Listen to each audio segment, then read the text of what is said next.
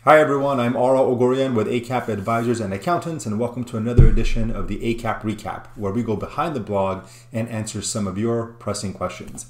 And today we're going to talk about the home office deduction. What is it? Do you qualify? And how do you take that deduction? But before we begin, remember to subscribe, like, and share our channel. And if there's a question that we haven't answered, please let us know and we'll make sure to address it.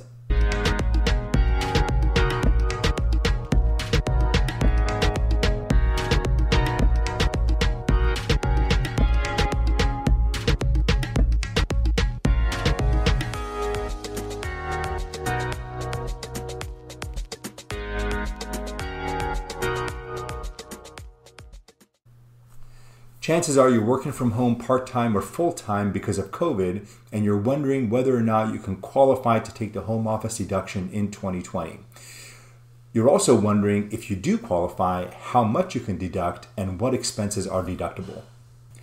So in this video, we're going to first talk about, did the home office deduction go away in 2018 with the new tax law changes that went into effect?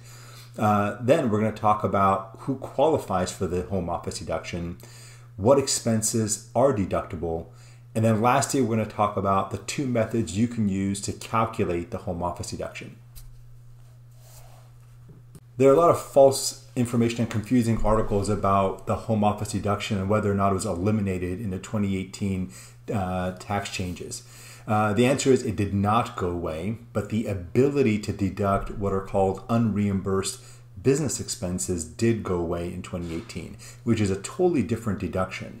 In the past, if you were an employee and you had unreimbursed business expenses, so for example, if you had to buy your own computer or if you had to take a business trip but your employer didn't reimburse you for it, you could deduct those expenses on your tax return. However, the threshold to be able to deduct that was so high that you had to have a really large amount of unreimbursed business expenses to be able to even qualify for that. So it had to be at least 2% or greater of your AGI to be able to deduct that deduction. But the bottom line is the home office deduction, which again is very different, did not go away. So who qualifies for the deduction? The shorter answer is not everyone. W-2 employees do not qualify even if their employer does not reimburse them for business expenses. So what is a W-2 employee? It's someone that earns wages where their taxes are deducted automatically from their paycheck.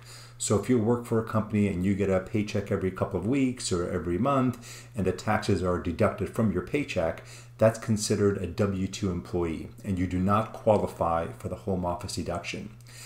To qualify, you have to be self-employed. That means you have to either own your own business, you have to earn 1099 income, which is consulting or contractor income, you have to be a partner in a partnership. Basically, you have to be self-employed to qualify and take the home office deduction. Okay, let's assume that you do qualify for the deduction. What expenses can you deduct on your taxes?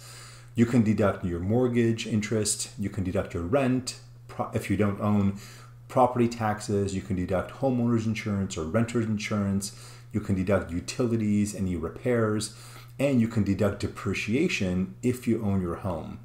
Now the depreciation part is very tricky because without getting too much into the details, if you do depreciate your property on the home office deduction and later on you sell your property, any depreciation that you've taken, you will have to pay ordinary income tax on, which is at the highest rate. So keep that in mind if you are taking the home office deduction.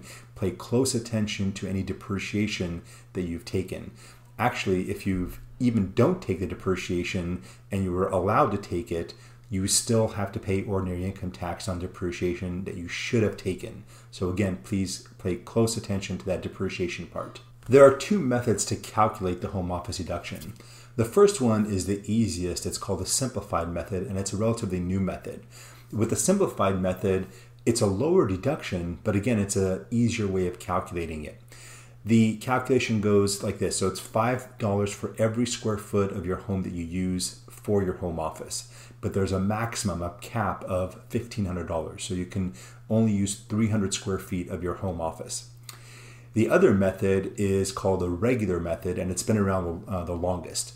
The regular method gives you a higher deduction, but it's a more complicated calculation to be able to get to that deduction. Essentially, what you do is you take the square footage of the area that you use exclusively for your home office, you divide that by your total square footage of your home, and that gives you a percentage.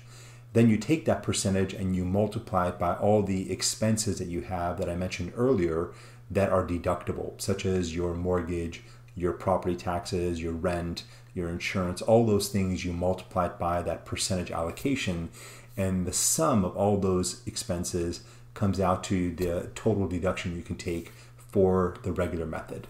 So as you can see, it's not a simple method to be able to comply or qualify for the home office deduction. The IRS has a lot of special rules on everything, and your state may not even comply to the IRS regulations. There are many, many exceptions, so it's really important to talk to a CPA about your own financial situation, your tax situation, to get quality advice on whether or not you qualify for the home office deduction.